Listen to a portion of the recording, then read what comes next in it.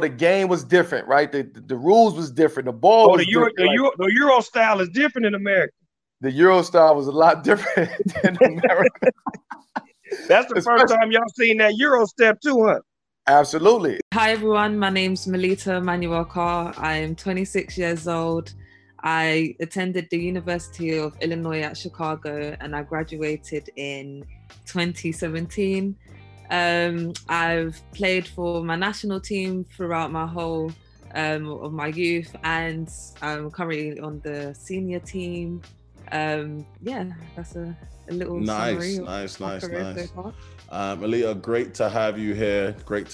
I think it's kind of poetic for me. You are the last one of the series. And ending on a bang. End it with a bang. The first person who set it off was Paige, who's your cousin as well. So I think that's great, and both young Black female athletes to start and end it. So I'm quite happy with that point of view. So really looking forward to today. How and why did you choose UIC?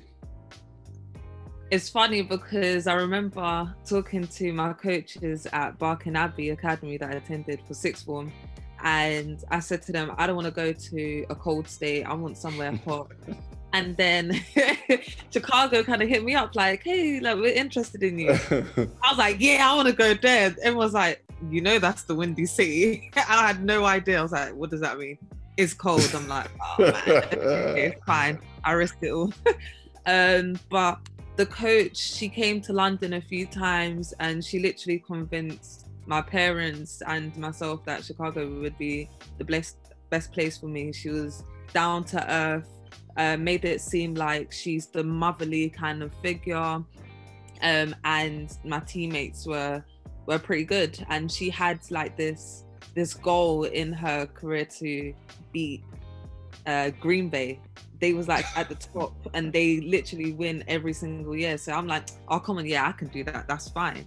Okay. So I go out there for a visit, and I don't know if the players just were tired or they was just like, it's postseason, we're not working out too hard. But I was watching them practice and I'm like, hold on a minute, like they don't seem that good. So I was thinking I can come in my first year and just kill it straight away. Also fell in love with the city. It was so beautiful. And my main reason was because Luol Deng was also in Chicago as well. Okay. Yeah. It was just perfect. I felt like he's a great role model for me and someone who could potentially look out for me while I was in Chicago. So I just thought it was a perfect opportunity. Nice, yeah. Makes sense. I like it. What type of scholarship did you get, if any, and what factor did your grades play in you getting a scholarship? So I had a full scholarship to the university. I had to sit my SATs. Well, first my GCSEs, obviously. I done pretty well, A to C's, and then I did my SATs.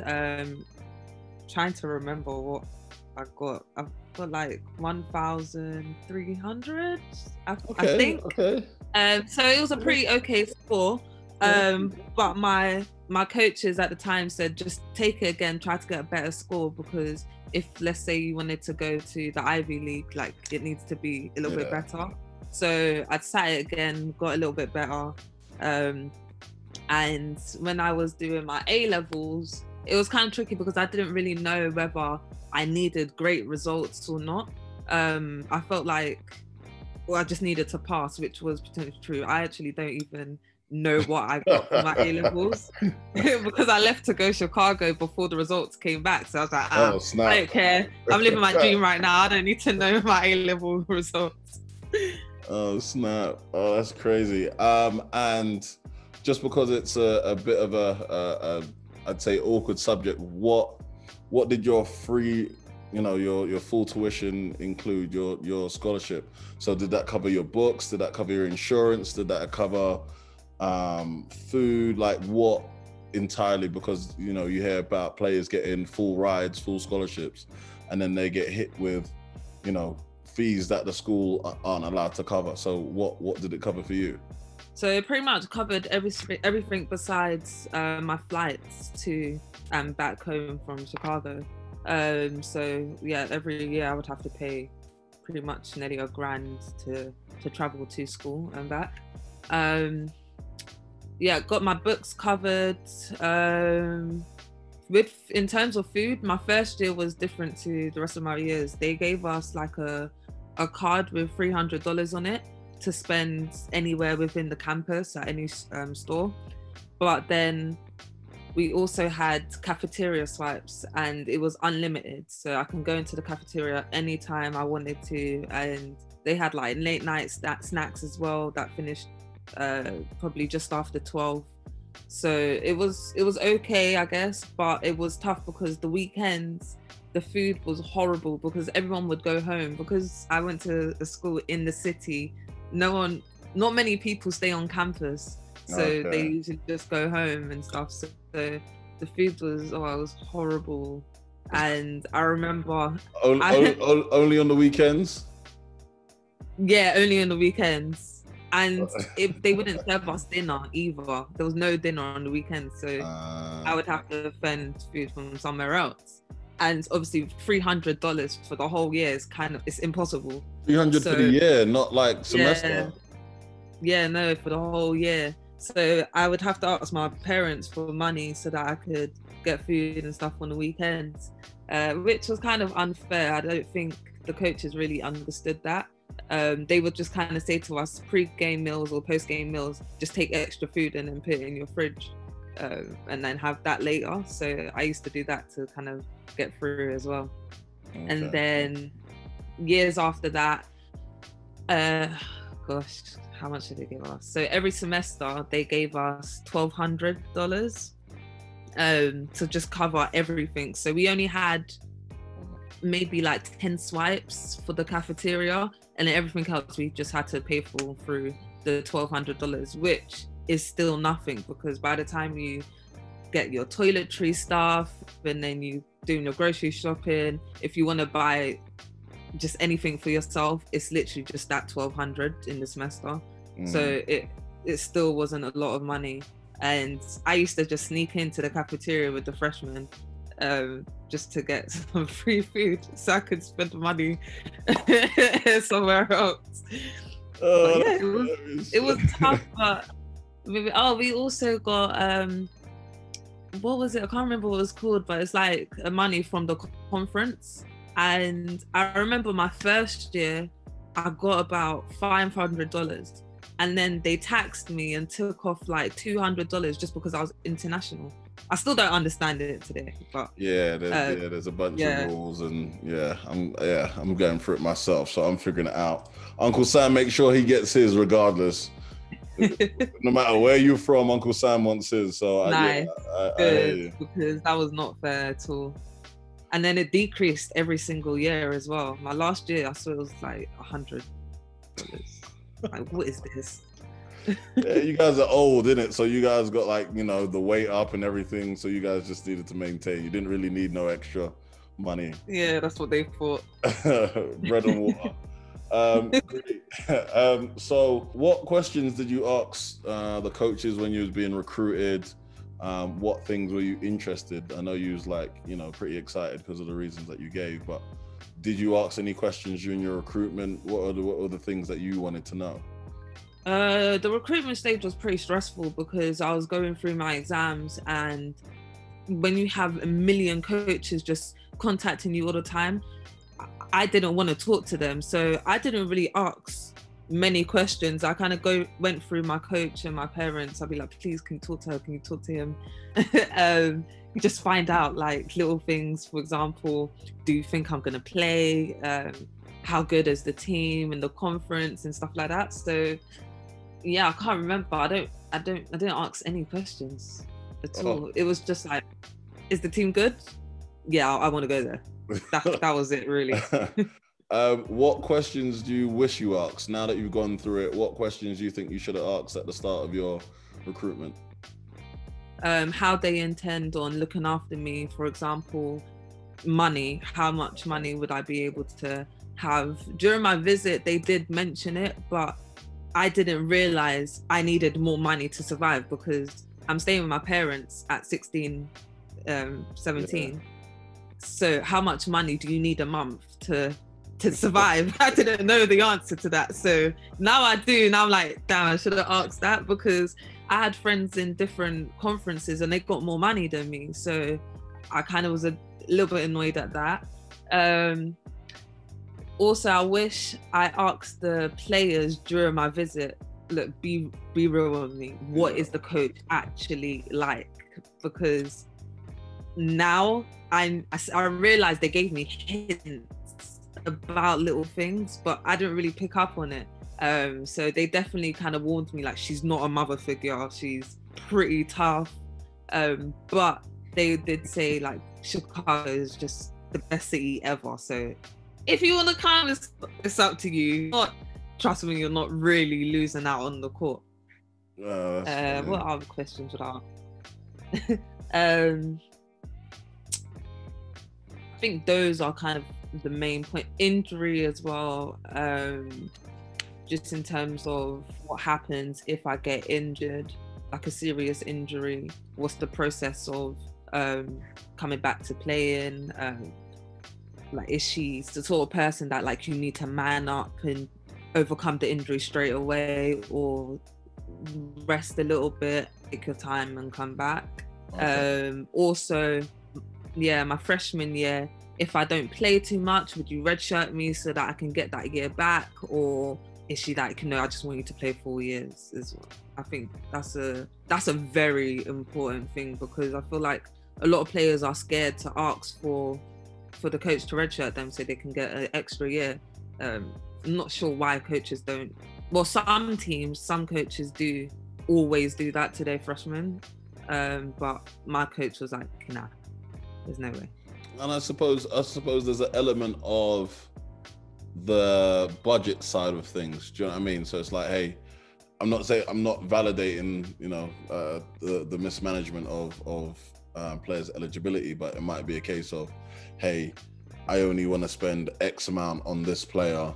I don't want to give them, pay an extra year for their tuition or whatever, which I guess, you find that out through, asking that question, like, hey, coach, would I be able to redshirt if I'm not playing? Would I, and if they're like, well, no, I haven't got the budget for you, then, that might impact where you go. So, yeah, I think that's a really important question. Players need to ask. What was the league play like? So remind us again what conference you were in, and let us know what was the league play like. So was it guard dominant? Was it big dominant? Was it an up tempo? Was it a physical league? Break it down. So I played in the Horizon League, mid-major, I would say. Mm-hmm. The league it kind of varied. We had teams that were really fast, all about the guards, and then there was some teams that literally just had a perfect fit. So the 1 was a proper 1, the 2 was proper 2, the 5 is a legit 5. So I think it was consistent in the fact that every team was different, which I kind of liked that, because every game the preparation was different, so it was kind of exciting rather than just playing bigs all the time, or just guards and having to play fast all the time. So yeah, the tempo varied. For example, Cleveland State, they were very, very quick and aggressive, and then you had Detroit, who were not as physical, not as quick. And then you had Green Bay, who were all about their plays. Like, they mastered everything, to the point where I remember dribbling up the court and I call it a play and they're calling it a different name, and I'm like, oh, okay. And they literally just shut down everything, to the point where I couldn't even see an opening to score myself or anyone else. Like, nothing was open. I'm like, well, okay, coach, what do we do now? She's like, stick with the play. I'm like, okay. Did you manage to beat Green Bay in the end of your 4 years? Oh. No. I don't know. I think it got to a point where it was it was a mental game for us. Our coach was just on us from the beginning. You have to beat Green Bay, you have to beat Green Bay. And then the week in preparation for the game, she would kind of put us down rather than try to build us up for the game. So going into the game, we're all like, oh, we're going to lose by 50, or oh, like, I don't even want to play right now. She's irritating me. And so I remember, what was it, in my sophomore year, the score was literally like 2-30 in the first quarter. And we're like, okay, well, how do we come back from this? And even just our shooting percentage was just career low. So I think it was more of a mental thing, because they was definitely beatable. And in my final year, I remember the halftime score was level, and we're like, okay, we can actually do this. And then they just got there. They edged out. Yeah.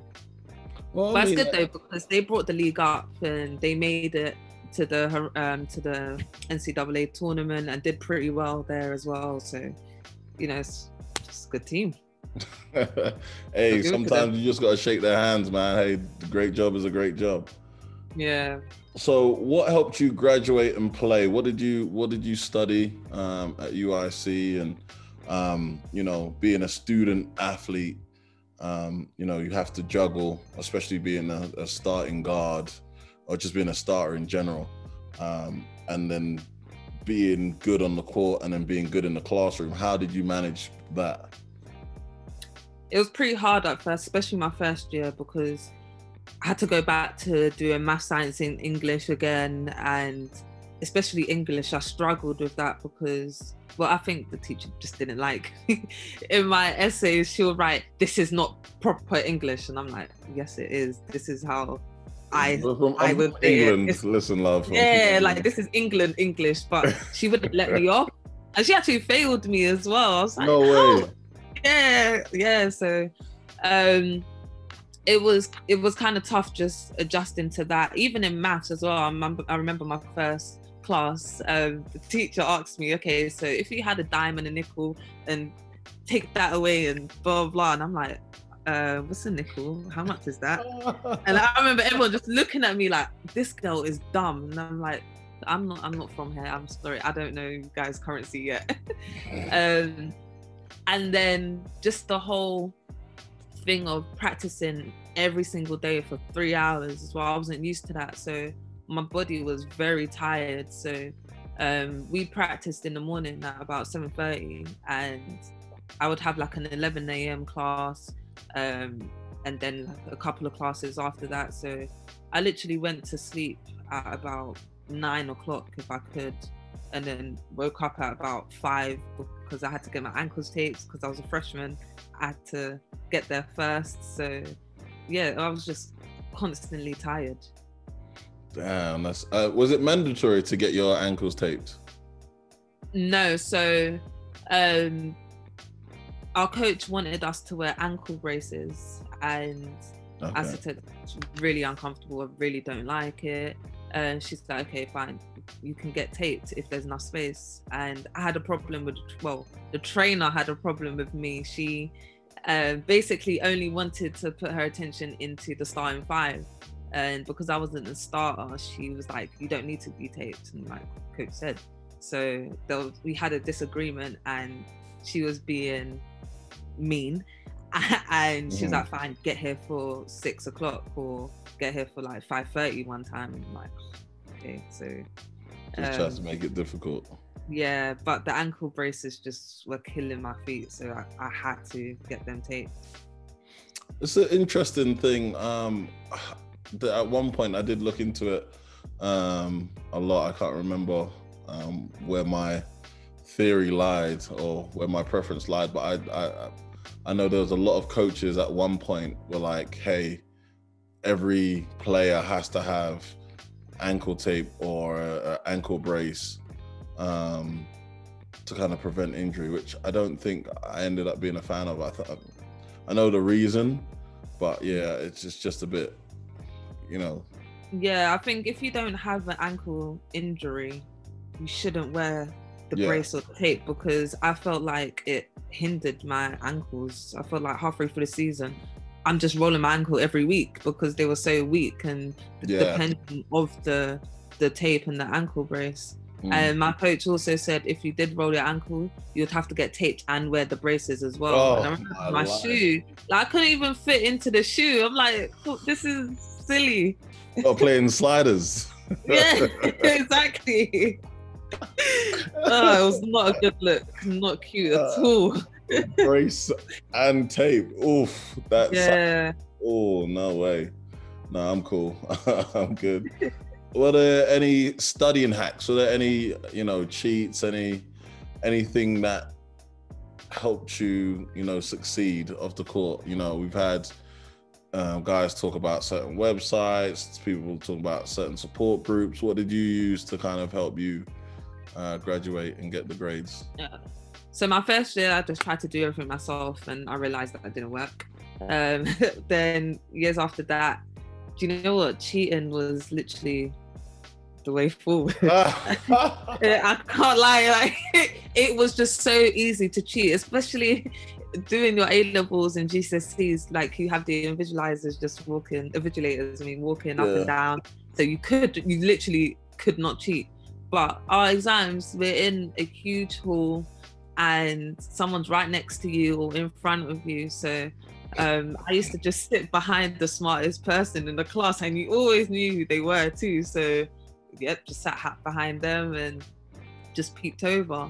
Point guard vision, right? Point guard vision. Yeah, exactly. So then I remember one class, the teacher's like, yeah, there's 2 different papers. I'm like, what? She's like, yeah, you got an A or a B1. And they switched it up. So I was like, shoot, like my vision ain't that good. I can't see that far. So then I had to bring out my phone. So I used to come in with a hat on, and then they used to clock that too. So they like turn your hat around or take it off. So I used to just have to just literally sit on my phone and try to get the answers that way. My final year was definitely the easiest because we had our academic advisor, like just for basketball. Well, actually, no, we did have one before just for basketball, but his attention wasn't really to help us that much with our studies. But with her, she would put us in classes where she knew the professor and knew what type of exams they would give us. And she would make like the baseball team or the gymnasts sit that class first because they were the smartest, and then she would give us the answers. So it was perfect. And then sometimes as well, if we had games and stuff, she would have like all the basketball, all the people who missed the exam sit in the study hall room, and we would sit it together, and it was just like, oh, what's the answer to blah blah blah? What's the answer to blah blah blah? And literally, it was just like everyone got A's. So it was perfect. And that, even I know cheating and stuff was not good, but it's hard to manage your time, and I don't think teachers really understood that. They kind of just looked at athletes as you're lucky and kind of envied us. And it's like, no, I'm actually really struggling here. Can you help me? And yeah, the help just wasn't really there. That's rough. Yeah, it's. Oh, sorry, I didn't say what I studied. So I studied criminal justice. Just because everyone else did it, kind of thing, and I actually enjoyed the classes. My first choice was psychology, but I literally was falling asleep in class. I couldn't pay attention, so yeah, I changed to that. Don't ask me what I graduated with. I didn't really take notice. No? Nah, I think because my goal was, I knew I wanted to be a professional athlete. Grades don't matter when you're turning into a professional, so I was just like, let me just pass. I'm not really looking at, okay, after basketball, what do I want to do? Because I knew I would have to go back to school because I didn't want to stay in America. So I'm like, do these grades really matter? Probably not. So that was kind of my thought process, just pass your classes. So what has your thought process changed what now? No, not really. I'm happy I stuck with criminal justice because I have my own campaign, the Stop the Violence campaign, so it correlates really well. But yeah, I just, no one's ever asked me, so how were your grades in uni or even A levels? The most I get is GCSEs when applying for like small jobs. So it's kind of like, oh, how comes this is the case? But I don't want to go back to school either. That is just a no-no. So I hear you. I definitely. And in life, it's who you know really now, not really how much you know. So I kind of count on that to help me in life. Networking, man. Yeah, you got a network. It's definitely about who you know. So playing for Barking Abbey, you guys won the chip that year, didn't you? Yeah, both my years we won the schools league. It used to be the D1 league, but now it's the WBBL, and we came third my first year and then second my last year, which I'm proud of because we were a bunch of teenagers playing against women and doing well. And in my final year, we basically played against the GB team minus some players and still made it a competitive game. So, you know, I still think we should have won that game, but we had a bad fourth quarter. So yeah, it was good to use. So thinking of, you know, what you guys went through or what you went through playing in Barking Abbey, like having a lot of minutes, and then transitioning to the States where, you know, you're a freshman, you're not really playing, you're not really starting kind of thing. How did you deal with that role change mentally? How did you go from, hey, I'm, you know, a featured player or I'm a focal point of the team, to now starting from the beginning almost? It was tough. It was really tough because I was the player who had the mindset that I'm the best no matter where I go. So I was walking into practice and the players would like double team me and triple team me. And I'm like, oh my gosh, like I'm not really used to like 6'3" players like literally double teaming me, and they literally picked on me. And it was tough because I felt like they weren't my teammates. They was literally just out to get me. And I remember the assistant coach said to me, look, before you came, we told them that you're that guy, like you're gonna be the person to take someone's spot. So automatically they didn't like me. And yeah, that I think it was more heartbreaking that my teammates didn't want me to be better. They just wanted me to sit down and not take their spot. And in the first couple of games, I actually started. And it was more because the senior guard, she fell pregnant. And so she was out and she got an abortion. I hope, well, no one knows who she is probably. Just putting her business out there. So she was out, and my coach felt like I was the next best two guard. I was playing the two when I went out there first. And I did pretty well in those games. I averaged like 15 points in the first like 3 games that I played. Then as soon as she came back, it just went to 0 minutes. And after a couple of games, it really got to me. Like I would literally just sulk on the bench or sulk on the bus journey home.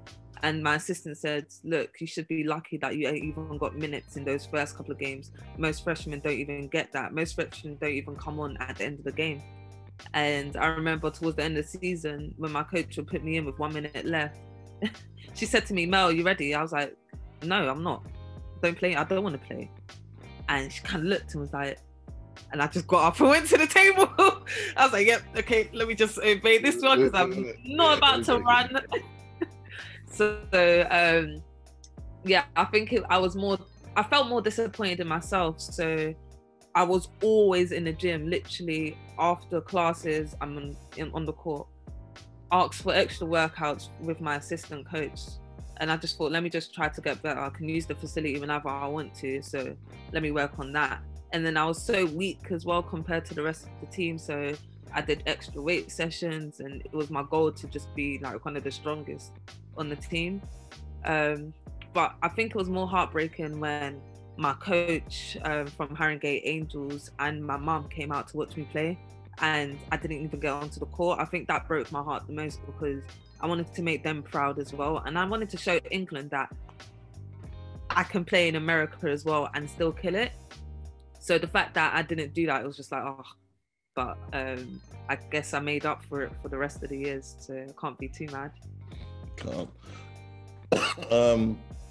So when you said you felt like your teammates were picking on you or, you know, gave you a rough time, don't you think that made you better? Don't you think that, you know, being met with that adversity was positive? Because then you kind of like, you know, you not playing in the States, you don't know what it's really about, and then them kind of giving you that baptism by fire, that kind of helped you, you know, your development?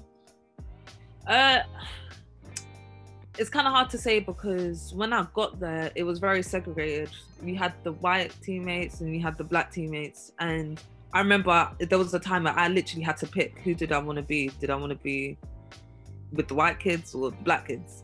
And I think the white girls thought, oh, she's from London. Like, yeah, she's one of us. I was like, yeah, sorry, your parties aren't really for me. So I kind of I went with the black girls. So automatically, the white girls, besides one actually, when I was a freshman, the senior, and actually the junior as well, they were cool with me still. But I had two other teammates who I feel like they were racist, I have to admit, and they just didn't like me from then. Even started spreading rumors about me and stuff like that. It was very silly. But then some of the black girls also still judged me on, she's this English kid trying to take my spot. So did it make me stronger? Not really, because I felt like if at the start, yeah, it's cool, but going into my sophomore year and this is still happening, it's like, okay, it was continuous. Yeah, and it was happening off the court as well. I couldn't vibe with them off the court, so I felt like on the court we couldn't be proper teammates either. I even have a story. My junior year, some recruits came over and we took them out, had a good time and stuff like that. And then basically we took them out and a fight happened and gunshots went off. And I was like, oh my God, I'm the host, like I'm their responsibility. But I didn't even want them to come in the first place because I didn't want that responsibility. But the seniors were like, no, you have to take them. And we told them, look, just don't tell anyone what happened. They even drank alcohol and they was underage. We're like, oh gosh. And our coaches asked like, oh, so how was it? And we made a pact, like, you've got to lie. So we lied about it. Coach called us in again. I'm like, someone must have said something like outside the team, because why do they keep questioning us? And I lied again when I was by myself. And then a couple of the other seniors came in and told the truth. And it's like, you kind of went behind my back and did that. So, yeah, exactly. So yeah, it was pretty tough in respect of, I felt like I had no respect from some of my teammates. So it was tough. That's crazy. Especially being from Europe, and this is a question that I ask everyone. Coming from Europe, do we have a stigma of being weak, or, you know, we're not real basketball players or whatever? Did you feel that? Did that come across? At first, yeah, that's what I thought. But speaking later with my teammates, they was like, no, we thought you was going to come in and just kill everything. That's why we picked on you, because we felt like maybe this girl is legit, so let's put her down straight away, so that she doesn't take our spots. So it was, that was understandable. Nice. Yeah, exactly. It was like, oh, okay. But I mean, you made me tear my hamstring and the trainer didn't like me and she didn't want to treat me. So yeah, was it a good time? No, it wasn't at all. I think nowadays, now it's changed quite a bit. I kind of see players going to America and the Americans accepting them straight away. And the style of basketball in Europe has changed quite a lot as well. So I think it's more adaptable now. But when I was going into college, it was literally like, let me try and break your ankles and just look nice while playing. Whereas in England, it's like only dribble with a purpose. So I struggled with adjusting to the American game. Yeah, that was hard. Hey. Like I wasn't a shooter at all when I was younger. I turned into a shooter because I thought, how else am I going to adapt? So let me be a shooter first and then figure out the rest later. When you said dribble with a purpose, there's like a million and one coaches came to mind instantly. Yeah. In the UK. Yeah. And use those exact words too. I will never forget that. With a purpose. Yeah. Yeah. You know, and one mixtape. Your name's not Hot Sauce. Yeah. Oh gosh. That's hilarious. With the knowledge you have now, if you was to redo 3 things, and it doesn't have to be exactly 3, but if you was to redo 3 things, what would they be? First would be to take weights more seriously. Before I went to America, I had a great strength and conditioning coach who's still my strength and conditioning coach. And I was worried about becoming too muscly and looking like a guy, rather than seeing it as this is going to make me faster, stronger, and a better player overall. So I think I would definitely change that. To be a bit more confident in myself. I didn't really speak too much when I was a freshman. I was just constantly scared. Even to go into the cafeteria and ask for something, I didn't want to do that because they was always asking, sorry, what did you say? Where are you from? And ask 10 million and one questions. And it's like, it's so annoying. I'd rather just not speak at all. Are you from Australia? Yeah. Oh yeah, I went to France. Okay, yeah, I've been to France before as well. Do you think he was the queen? Like, is that mandatory at 12 o'clock? Where did you get that from? Like, what? What else? I think making more connections. Like, even though Luau was in Chicago for my first 2 years, I did not use him at all, and I think that's one of my biggest regrets. What else? Not being afraid to transfer. I think after my sophomore year, I had a great sophomore year. I definitely should have transferred to just a higher team, I guess, a higher college. But I was afraid that I would go there and not play, or the whole process of it, I didn't even understand. I didn't know even how to go about it, because if my coaches talk in America, so my coach then found out I was trying to leave, and then the team didn't accept me and I had to stay, then what would kind of happen to my career? So I stayed, and I definitely should have moved teams. Yeah. If you obviously it's way too late now, but then if you transfer, you end up sitting out a year if you go D1 to D1. So I guess that would have been on you, whether or not you wanted to, if you would have been happier sitting out at a new program versus staying at the program that you was in and playing minutes. Yeah, I think that's beneficial because you can use that time to adjust yourself to the style of the team's play, and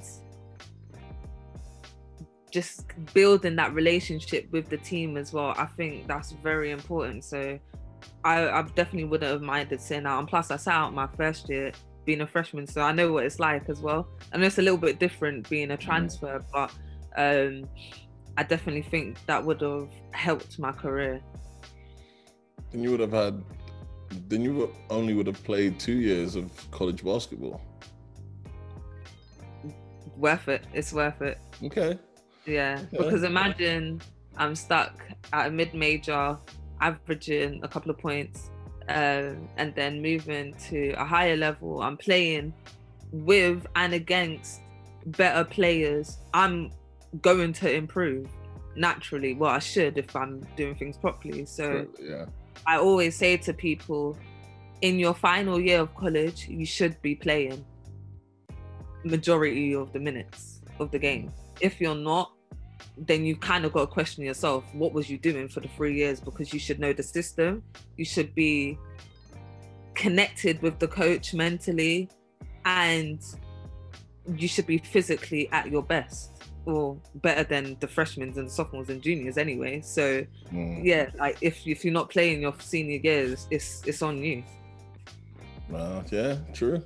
So, yeah, real talk. What's the best part of playing college basketball? The best part, I think the freedom, really, of being away from my parents, kind of starting a new life and finding myself, and just playing in front of thousands of people. Those were the most enjoyable parts, I think. Yeah. I would say the parties, but my first couple of years I was underage, and the parties on campus weren't very good because I was in the city. No one kind of had house parties. But I guess my last year, when I was of age and I could go out, yeah, it was pretty good times. Great times. Okay, and then you mentioned playing in front of thousands of people. Talk us through how it was playing in front of those crowds, home and away. Did you hate playing on the road? Was it, was you intimidated? Like, speak to us about playing in front of so many people. So our first couple of games of the season, we always had a pretty big crowd. And I remember my first game, like, I didn't even know where to go on the table to make a sub. So the person, someone in the crowd actually, they was like, Mel, you gotta go to the middle. I was like, and then what? And then she's like, crouched down. I was like, oh, because I was the first sub as well. So I literally just did not know. Good looking out. I got you. And then just hearing people shouting your name and you're looking up and you don't know who shouted it because there were so many people. I think it scared me at first, definitely scared me. But towards the end of my career, I kind of saw it as, oh, I've got fans. Like, I don't know who that person is, but they know me. So it gassed me a lot. And it also distracted me sometimes. Like, if it was a close game, to calm myself down, I kind of would just look around just to see who's in the crowd. And I felt like that kind of brought my anxiety down a little bit, my arousal level.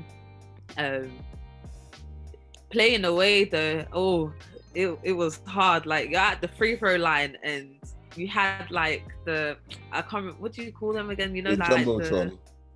Yes, you got that. You got your bubble head. I'm like, how did they even get this? I'm like, oh my gosh. But it was exciting though, because it's things that you see on TV and you live in it. It's like, okay, yeah, this is my dream come true. What's the, if you can repeat it, what's the worst thing that you heard on the road? Like someone said to put you off? I remember it was at Valpo, and I can't really remember what they were saying though. And it even got to my coach. At halftime, my coach was like, you need to ignore them. And then she ended up sticking her middle finger up at them. I was like, oh, whoa, I can't remember. I remember I made an air ball, and every time I caught the ball, they would shout air ball. And I'm like, oh my gosh, that literally put me off. But I think it gets worse when you become a professional. I remember when I played in the Commonwealth Games, in the final game, I accidentally tripped over one of the Australians, and it was their home court advantage as well. And every time I caught the ball, they would boo me. And I think that was probably the biggest crowd that I've played in front of. So it was literally thousands and thousands of people just booing me every time I caught the ball. And to the point I couldn't hear anything but the boos. So it literally put me off. But it's good, I guess, in a sense of your focus needs to be there, and it's just part of the game, isn't it? I guess, yeah. That is hilarious. So what was the weather like in Chicago? The first year was literally the worst winter they had in years, and it was horrible. Like, you had to wear leggings under your jeans when you walked to class. There was one point where the schools were closed because it was too cold. The windshield was too high, and obviously the coach still made us practice, and I would have to wear sunglasses outside. Yeah, but I had to wear sunglasses outside to just stop the wind from going into my eyes. I remember one time I didn't, and my eyelids were burning. It was that cold. Yeah, but the summers were amazing. So super hot, barely any rain like London. So it was nice because I got the changes, the actual proper seasons. So it was okay. What's the must-see destination of Chicago? So, you know, what in particular did you go and see? And if you was to recommend, you know, talking to someone who was going down there, where would they have to visit? Probably Michigan Avenue. Yeah, probably downtown, going to see the Beam, the Face Monument, even the Water Tower as well. I think, yeah, that's the perfect place. But I also would advise people to just see like the bad side as well. Just, well, stay in the car obviously and just drive through it as well, because the change is so dramatic. Like, I couldn't believe it, like how bad a city could actually be. So like, when people complain about they're broke or they live in the hood or the ghetto in England, I'm like, you haven't seen anything. Like, that's nothing compared to what people go through in Chicago. So, wow, yeah. That's when you started saying it, I was like, why would you tell people to do that? Yeah, so what's the point of that? Like, why, man? Especially if you got to keep the window out. Like, dude, but no, yeah. Yeah, it's humbling actually. Yeah, it sounds like it, you know, and makes you thankful for what you have. So yeah, definitely. Yeah. How did you deal with being away from your family and, you know, the difference in time in terms of communicating with them? How did you manage to deal with that? At first I was very homesick. I asked to go home for Christmas and my coach said no, obviously. As we now discovered, my coach wasn't very nice. Yeah. And I found it very unfair because everyone else that I knew in America was going home for Christmas. Even some of my teammates would go home. So being away from home at that time, that kind of affected me. But my coach said, look, you can't be a child all your life. Like, do you want to be an elderly woman still living at your parents' house? Like, no. I was like, okay, fine. And then with the, I think time difference, I got there in the end. I wasn't the sort of person to sacrifice my sleep for anyone. So it was just like, you're sleeping? Oh, okay, it's fine. I'll talk to you another time. And my parents were pretty good because they would stay up to watch my games, and then I would call them right after and talk to them about it and then let them go to sleep. So it was okay. It was just like the seasonal times where I really wanted to be home is when I was really homesick. Okay. Well, I mean, yeah, as coaches, as I said, obviously I don't know your coach or anything, but you know, she's like, hey, this girl goes home, she goes and she's out of shape, blah, blah, blah. Now we definitely ain't beating Green Bay. You know what I mean? Like, so coaches are, you know, these coaches are, and one thing I have to try and remind players that for you it's your career and your education. And then on the other hand, it's the coach and their livelihood. You know, they've got mortgages, they've got kids, they've got, you know, situations, and their life and their family's life is dependent on, hey, did Melita have a good sleep? Did she do whatever? Now, is she going to be a good enough for the team for us to succeed?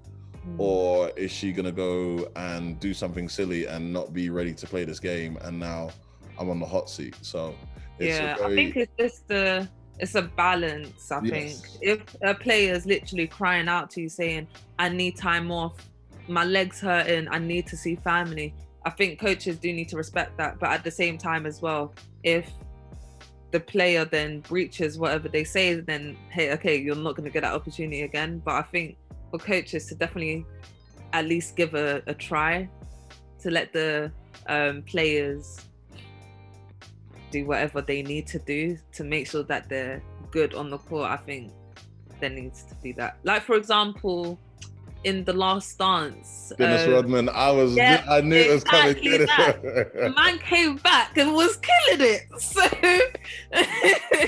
that is a perfect example. Every time I went home in the summer and I came back, my mind was fresh. I was good to go. And even being a professional now, going home for a few days, like it could be one day just for Christmas, and coming back, I'm a different player. Like I'm back, like I'm good. But if I stay there, you get bored. It's hard, especially when you're not from that country as well, or even the city. It's like you need time off, and they didn't give us that in college. Okay, so you're trying to get Dennis Rodman on. I got you. I feel you.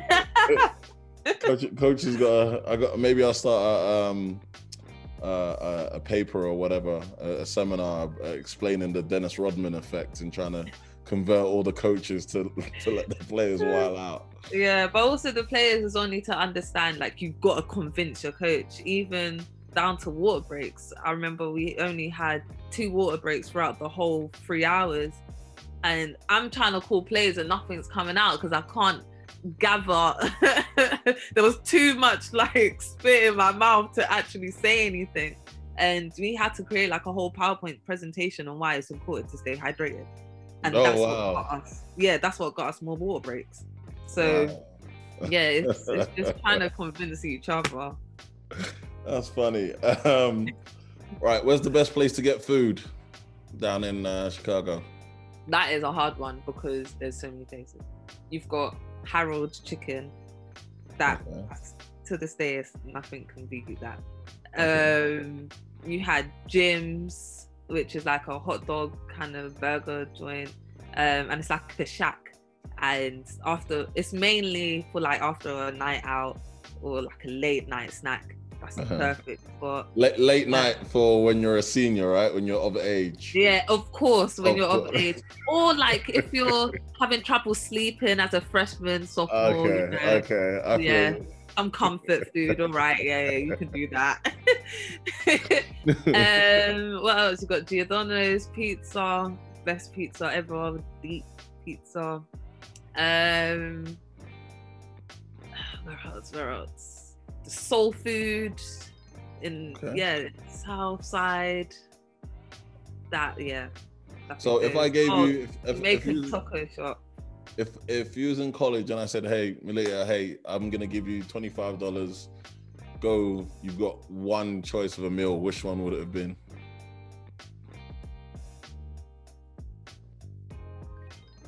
I think I'll probably have a breakdown because I don't know. Oh man. Ooh, the food must be really good. Yeah, I don't know.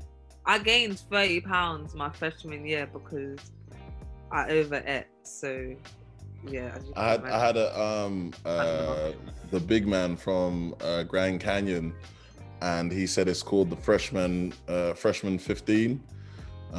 But it sounds like it's more like the freshman 50. And he was like, look, when you come in, especially European, and you've got all these fast food places all around, and you just go crazy. And he's like, exactly. And I couldn't gain weight when I was in England. No matter what I did, I could not put on weight.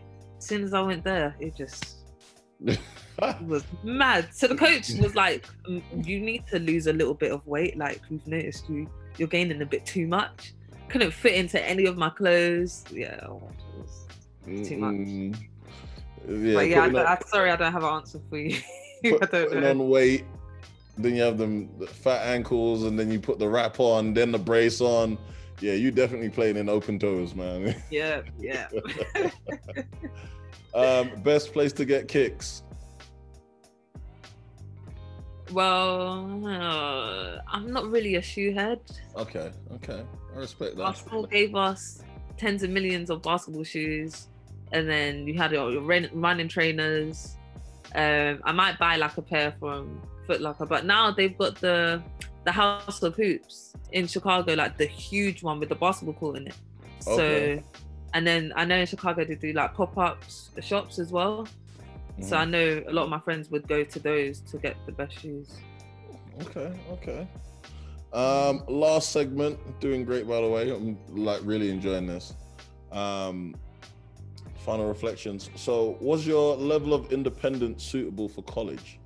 Like, what 3 things should someone know or be able to do for themselves before going to college? Yeah, I think my parents brought me up very well.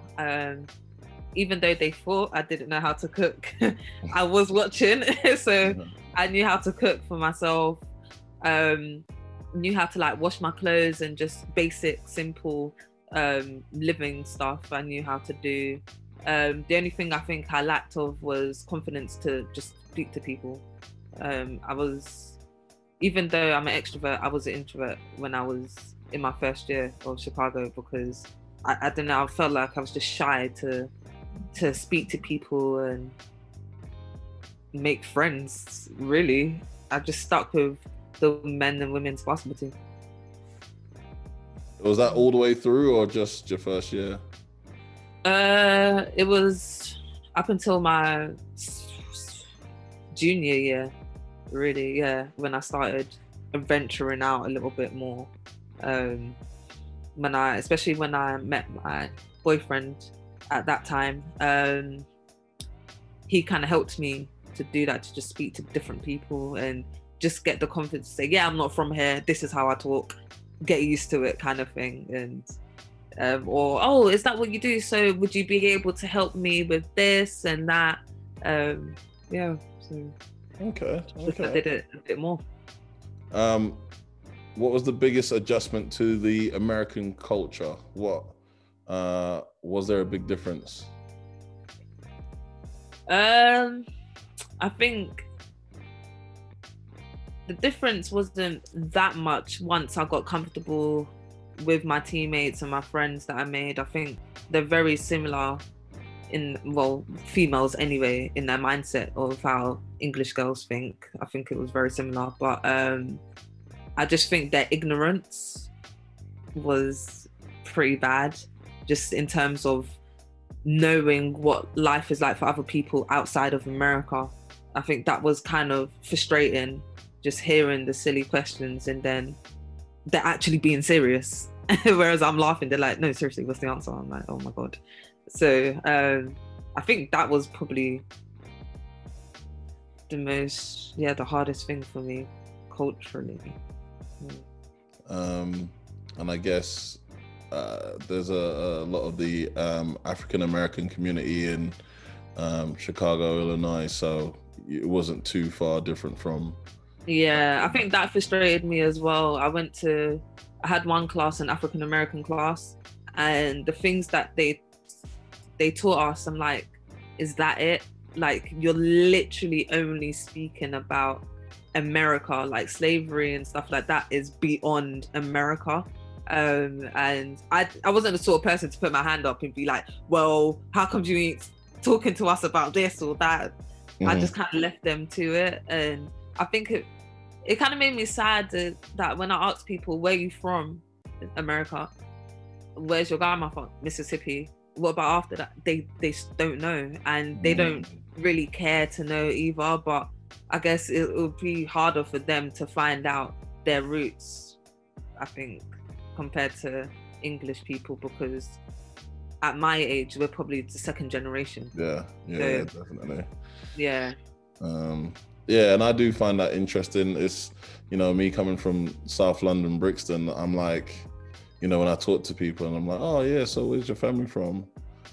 And they're like, America. And I'm like, it took me a while to compute, because normally it's like, oh yeah, Jamaica or Trinidad Yeah. or like okay, cool, because where everyone was first generation, second generation, whatever, and then coming from over here, it's like that's all they know, and they don't acknowledge or respect some places, the Caribbean or Africa the same. It's like, nah, that's you black people and it's us black people kind of thing. Like, it's different. So yeah, but I think it's changing a little bit now, because my senior year, or maybe just after I graduated, actually, I felt like the black people were really coming out like, oh, my parents are Nigerian. I'm like, oh, all this time, like now they're Nigerian, like as Afrobeats is now starting to get into swings, like, oh, now you're from Ghana. Oh, okay. Where was this when I was there? Like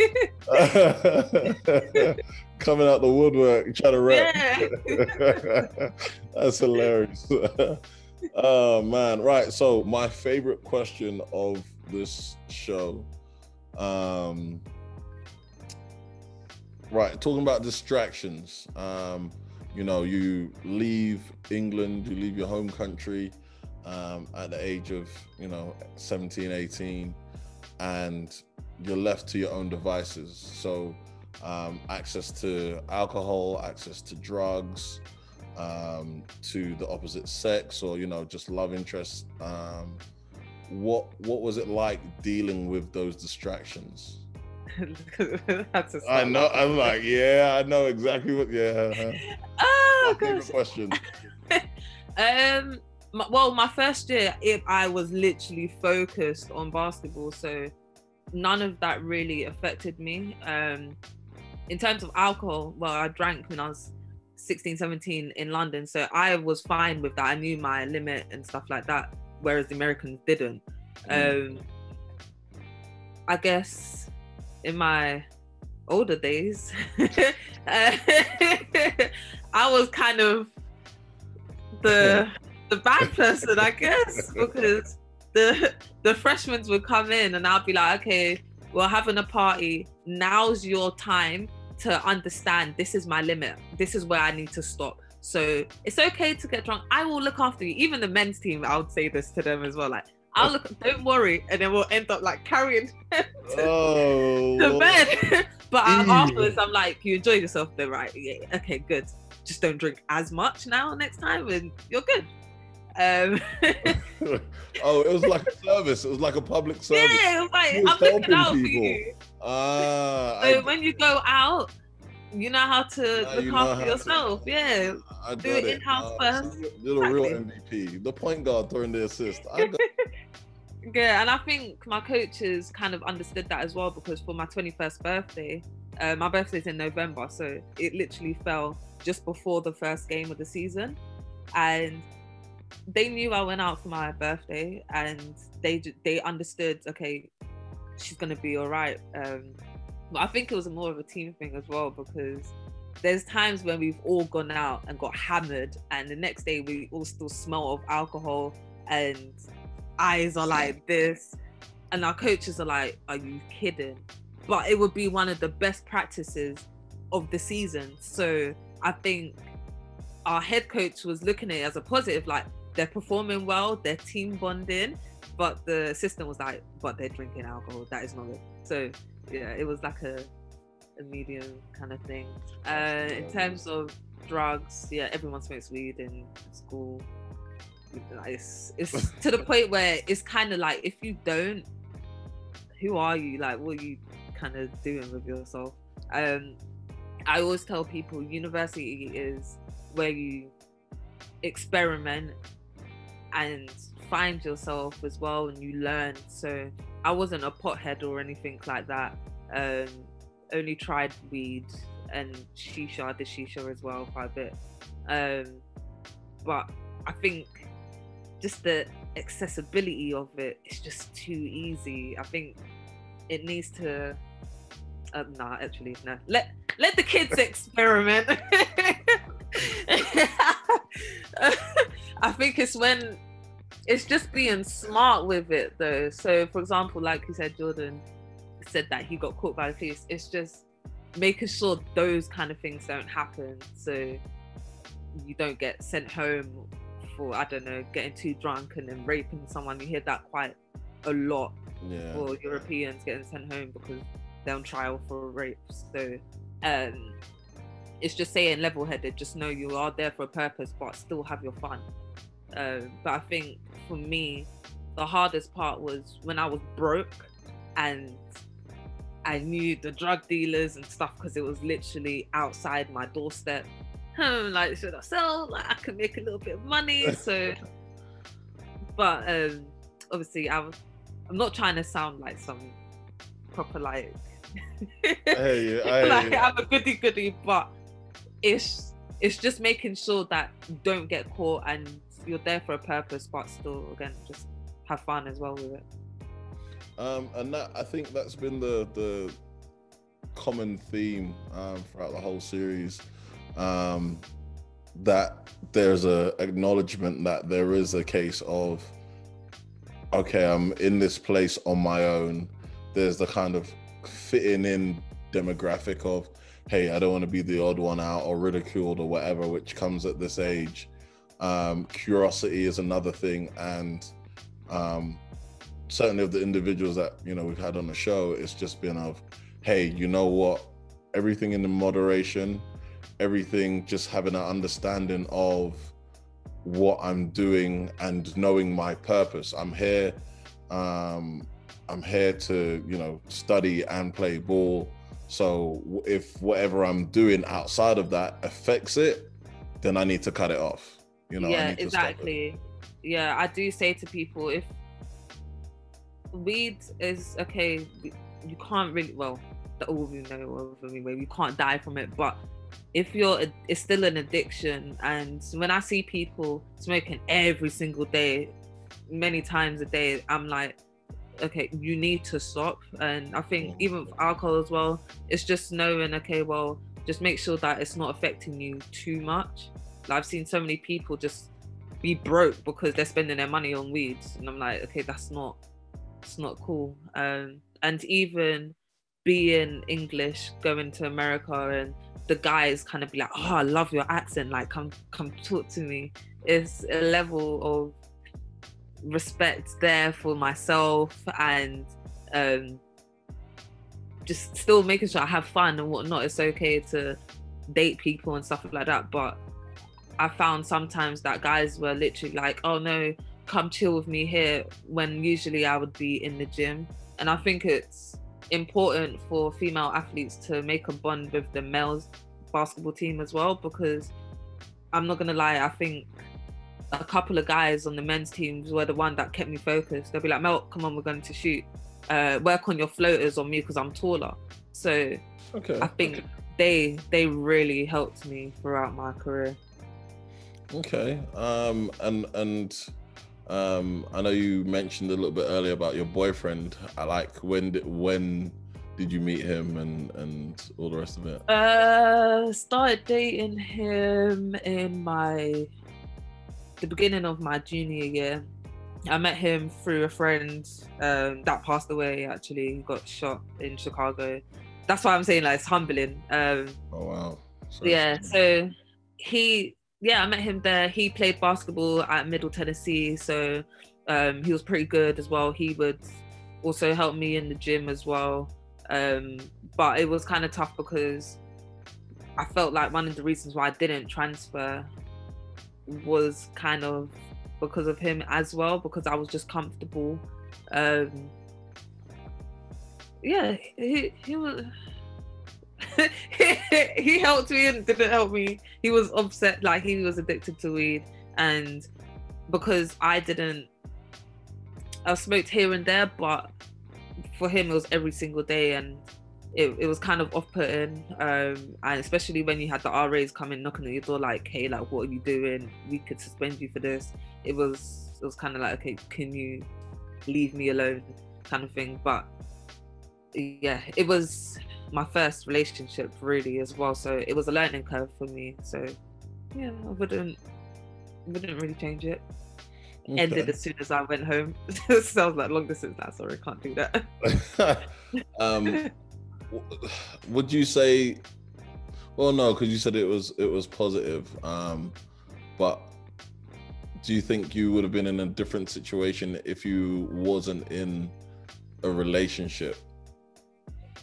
I don't think so, because I would have been out more. I feel like partying. Whereas he's like, can you just stay home? Oh, fine, okay. So, but I don't think it would have changed much. Like, I was still very focused on basketball. I still knew my purpose was become a professional. And even like when it was time to leave, he's like, come back, come live here. Nah, no, I came here so that I could play college, so I could become a professional. So, and I still think right now I would choose basketball over relationship anytime. And this is why I'm single, because I don't feel like there's a lot of people in the world that understand when you have a purpose and you're actually focused on it, nothing can come in between that. Very strong words. I know, but to all the guys listening out there, like, I do still. I'm not saying I want to be single for the rest of my life, but there needs to be a balance. Sometimes I need to go practice, and I have to go to the weight room. I've got a lot of male friends because I play a male dominant sport.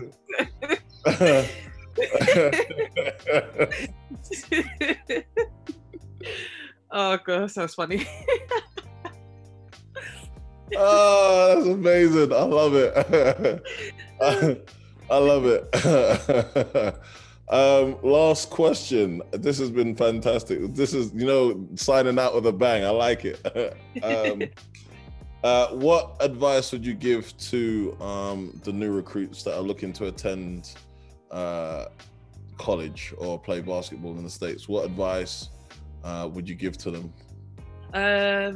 Don't let your first year determine your last year. So when I say that, I mean, you may not play for the whole season, but if you still work hard, you buy into the system of your coach, you will definitely play in your last year. I see too many people transferring after their first year. I think give it 2 years and then transfer. Network. You have to network, because later on in life there's going to be people that you would meet in college and they are the ones to really help you in your life in the future.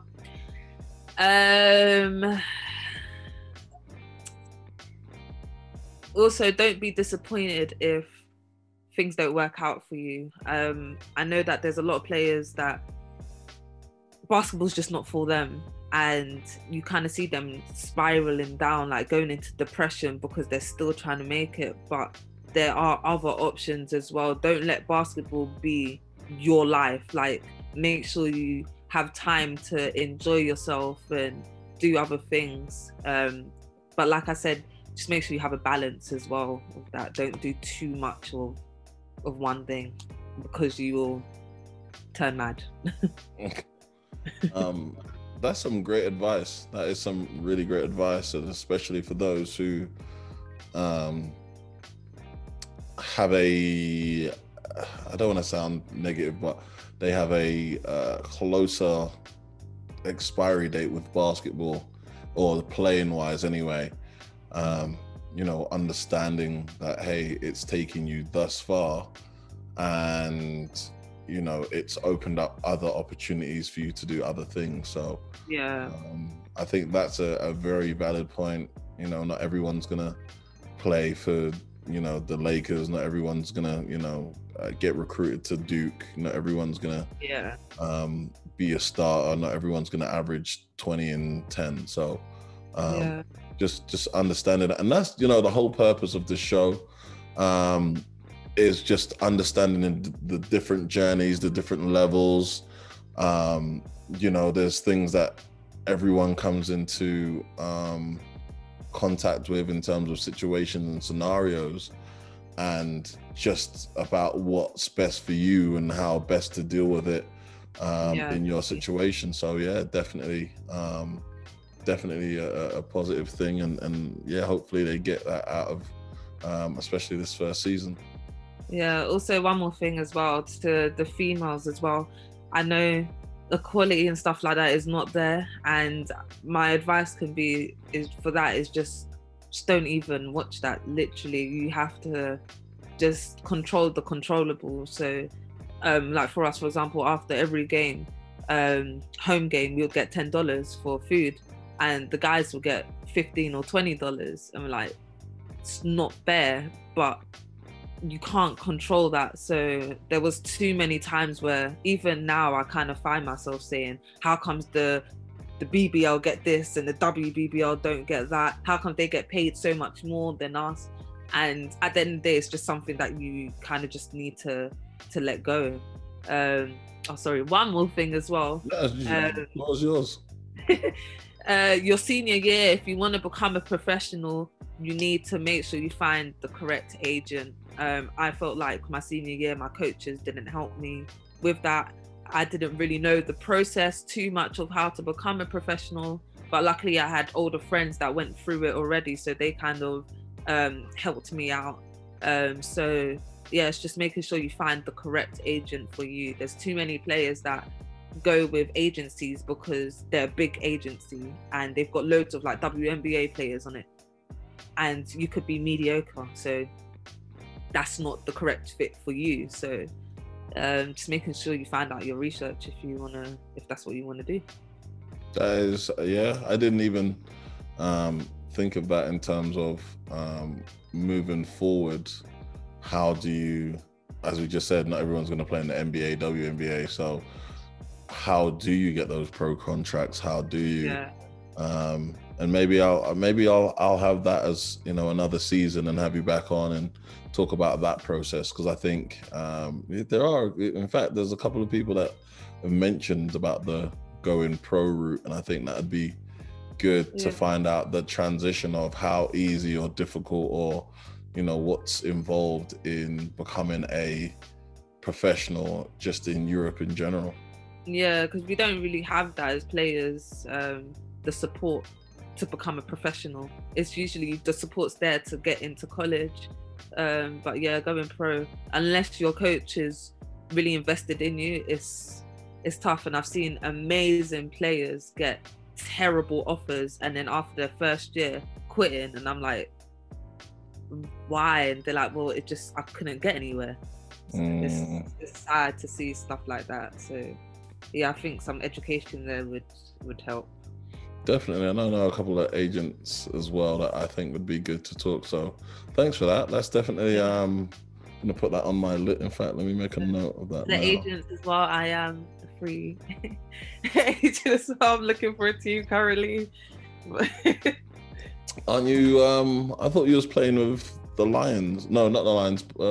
Yeah, the Lions. I was last year, and then I tore my ACL in the third game.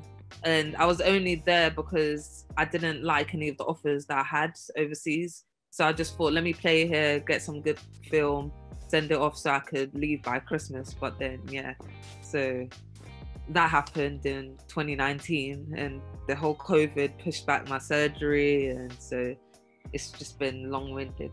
I might go back to them, but we'll see what happens anyway. Team up with your cousin. Yeah, which is so weird as well that I found out she's my cousin as soon as she comes to the Lions. It was random, very random. Yeah, she was like, oh, talk to my cousin. I was like, who's your cousin? Like, Melita. I was like, oh, really? Like, yeah, we just found out. I was like, oh, okay. Yeah, long distance family, yeah, in America as well. So. You guys just picking up. But no, it's been great to have you, Melita. It's been absolutely entertaining, informative, and I'm pretty sure this will help somebody along the way in their journey.